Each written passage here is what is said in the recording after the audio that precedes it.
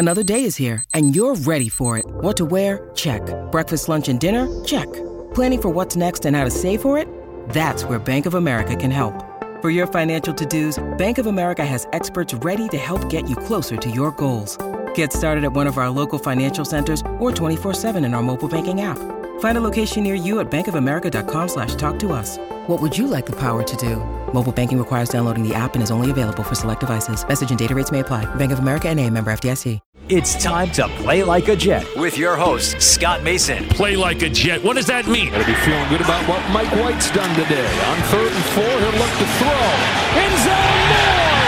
Touchdown Jets! Mike White! How about him? Elijah Moore, the 20, the 10, the 5, touchdown. Allen has time. Intercepted! Sauce Gardner's got it. Breaking away. Garrett Wilson.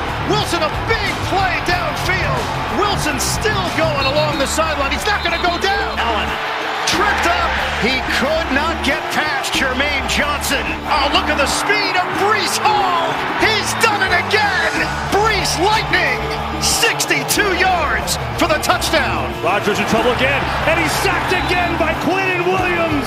What a beast, number 95 for the Jets. Listen, thank you. This is Play Like a Jet. My name is Scott Mason. You can follow me on Twitter at PlayLikeAJet1, and it's time to answer some of your mailbag questions. We're going to do a little something different today. We're going to answer some questions with the Queen, Kayla Pace, and then later we're going to answer some questions with our friend Glenn Naughton, the editor of JetNation.com. So let's jump right into the mailbag and answer a question for Michael Christopher. Would you trade Zach Wilson to the 49ers for Trey Lance straight up if they would take the deal?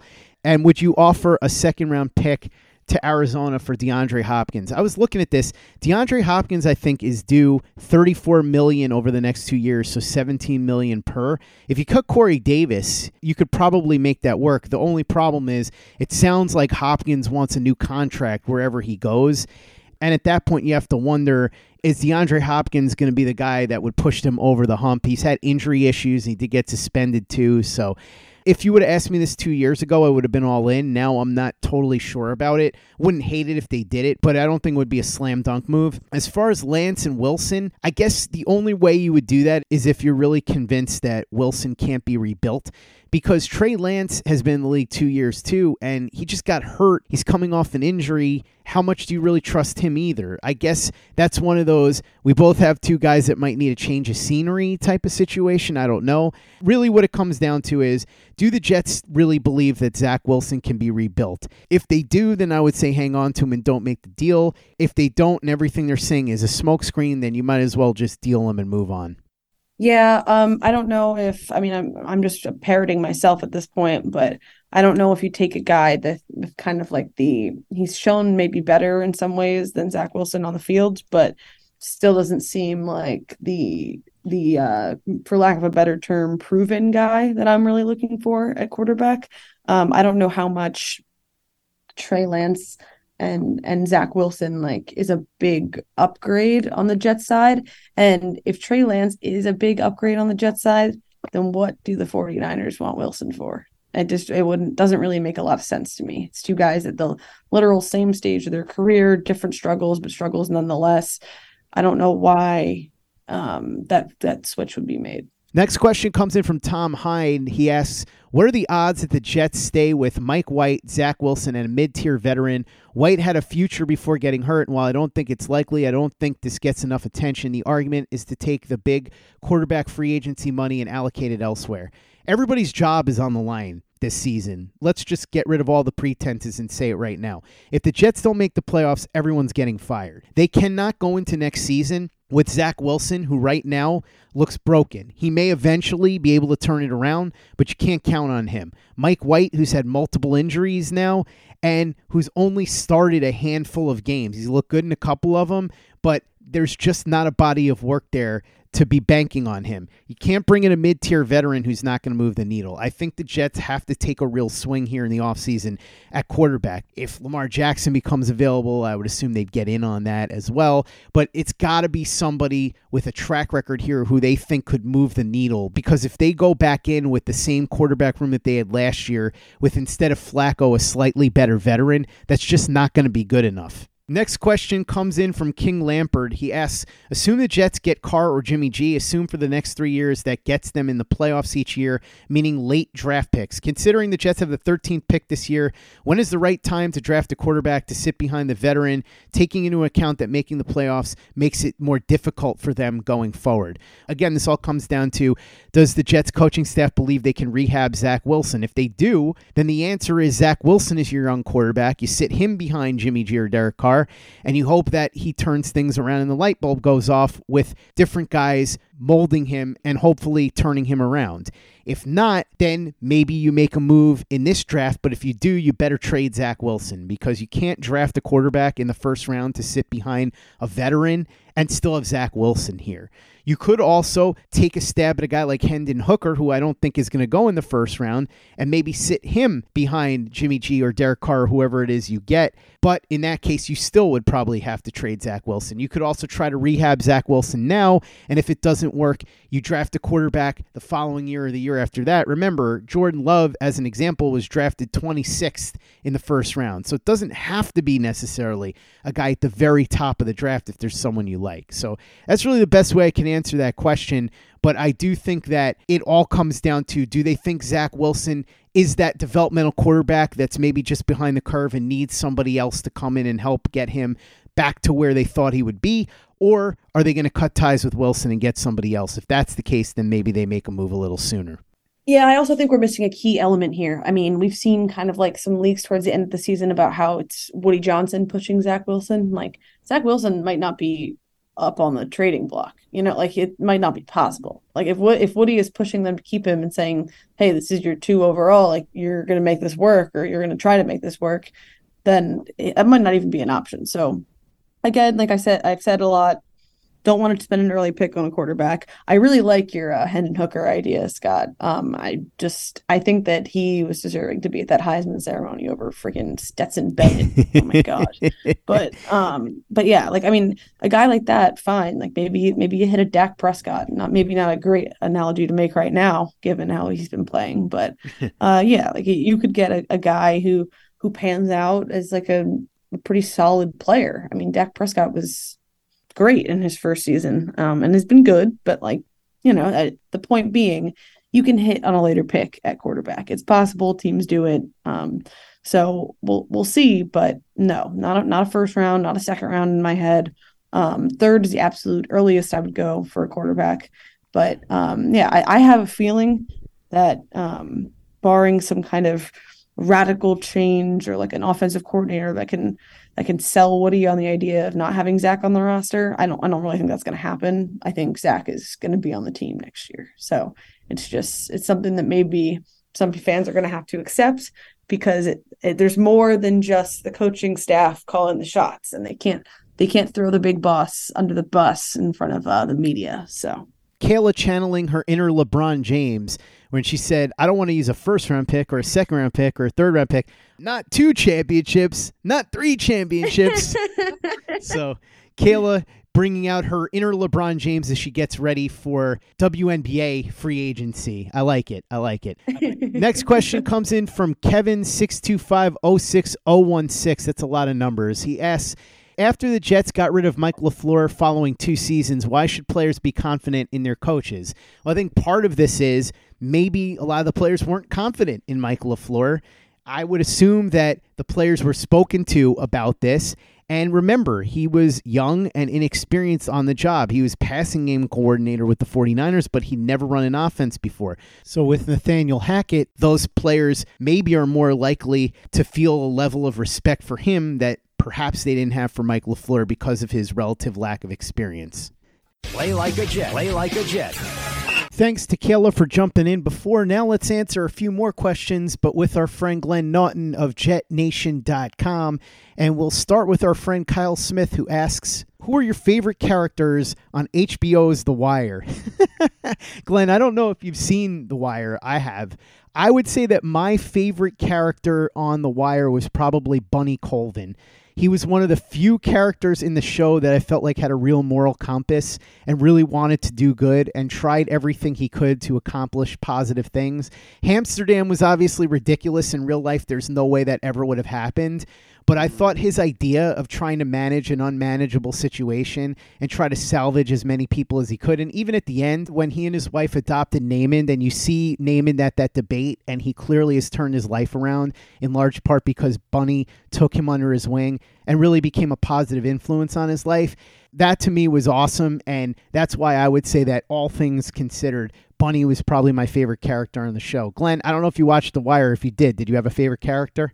Watched The Wire through twice. I don't watch a lot of TV series more than once. Once you've seen it, there's no more surprises. But The Wire was so great. I watched it twice. I can't go with anyone but Omar. Omar was amazing. I loved Omar's integrity and the fact that yes, he did what he did. He was a criminal, but he always talked about keeping civilians out of it. Like he would take your life from you if you were in the game, as he would say. But with civilians, he kept them out of it, which I respected. And just the whole makeup of his character. I remember when his character met his end, I just stared at the television for about 30 seconds. I couldn't believe it because, that show was just so unbelievable. And that was so, at least to me, maybe I'm just dumb. I didn't see it coming in that scene. I didn't know what was happening.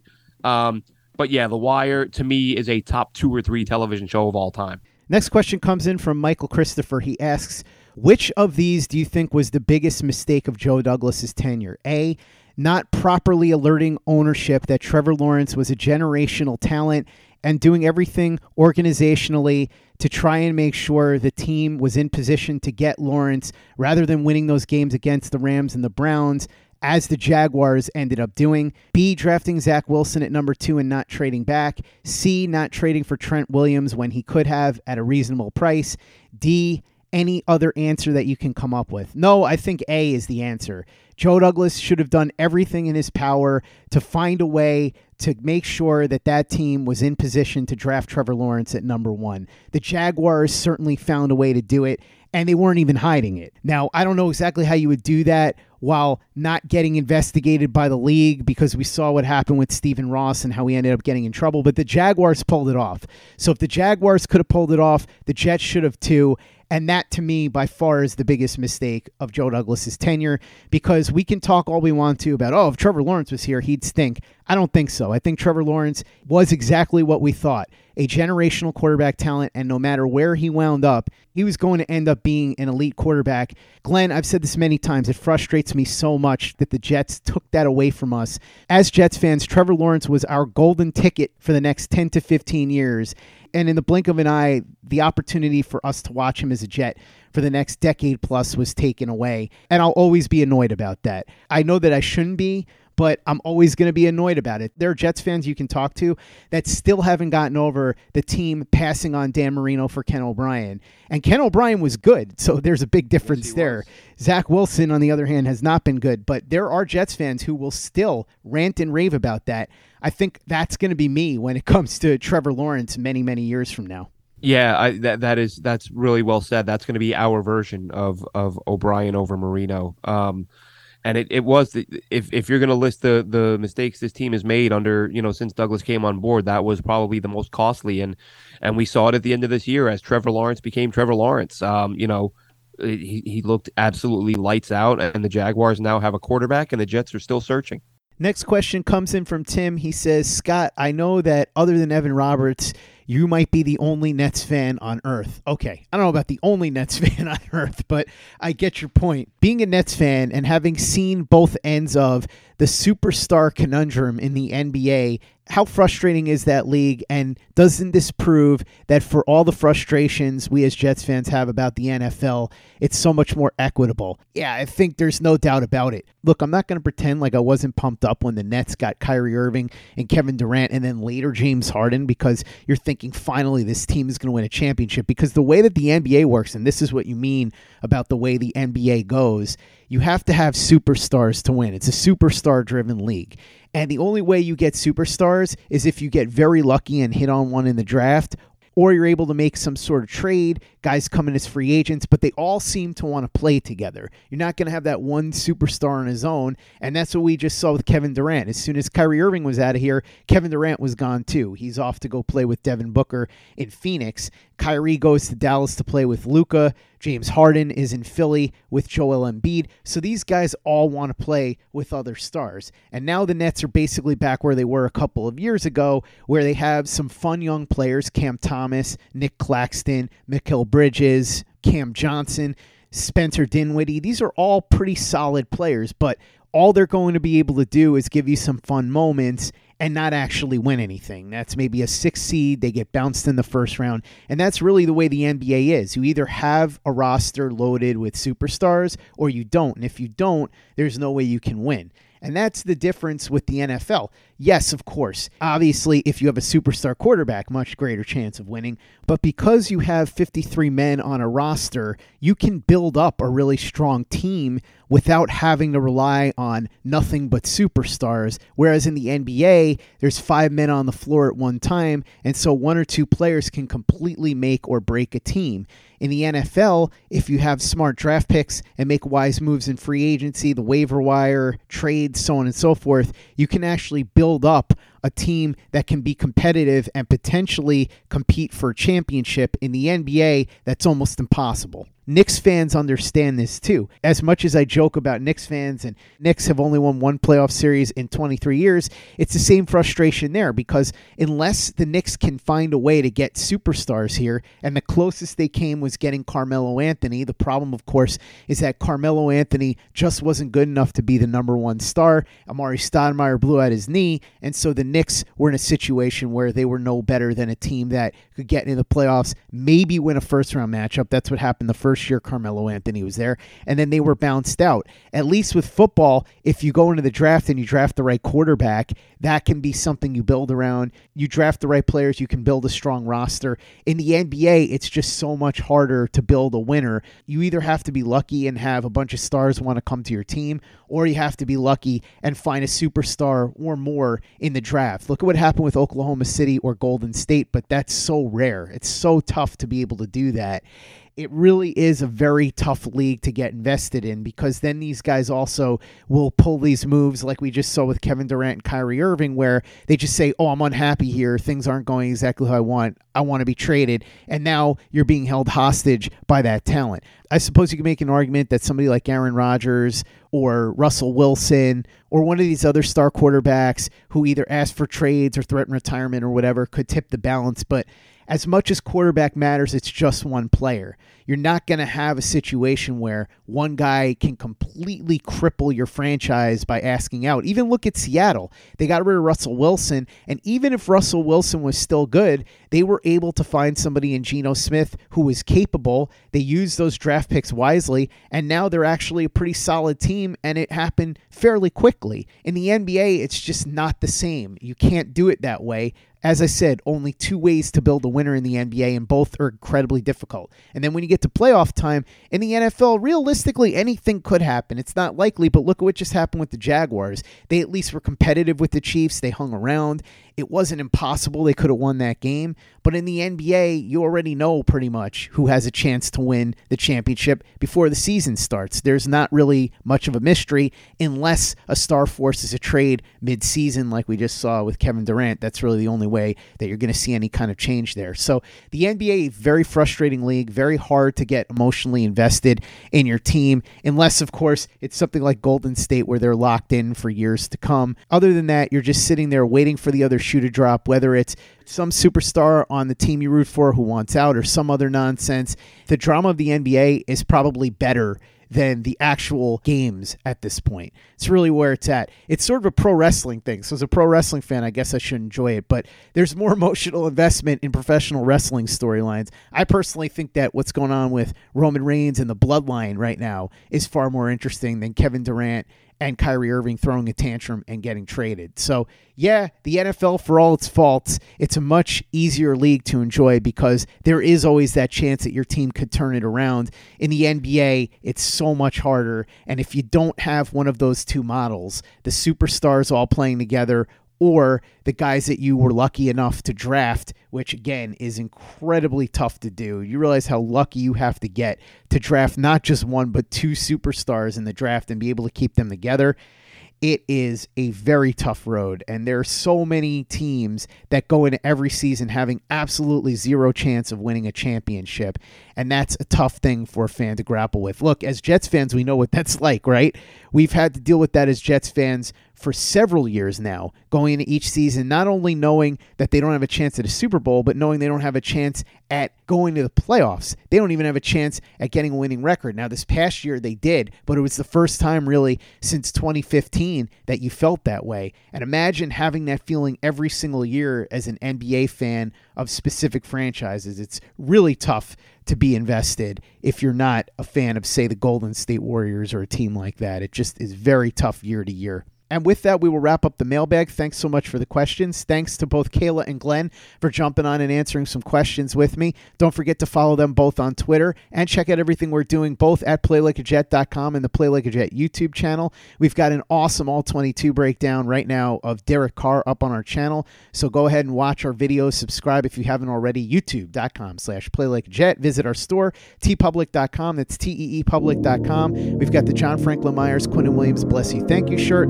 the Play Like a Jet logo shirt, caps, mugs, hoodies, it's all there. TeePublic.com. That's TeePublic.com. And be sure to give us a 5-star review for the podcast on iTunes if you haven't done that already. Easy way to help out the show if you like what we're doing. It doesn't take you much time, doesn't cost you any money, but it goes a long way to help us out. So if you could go ahead and do that for us, we'd be quite grateful.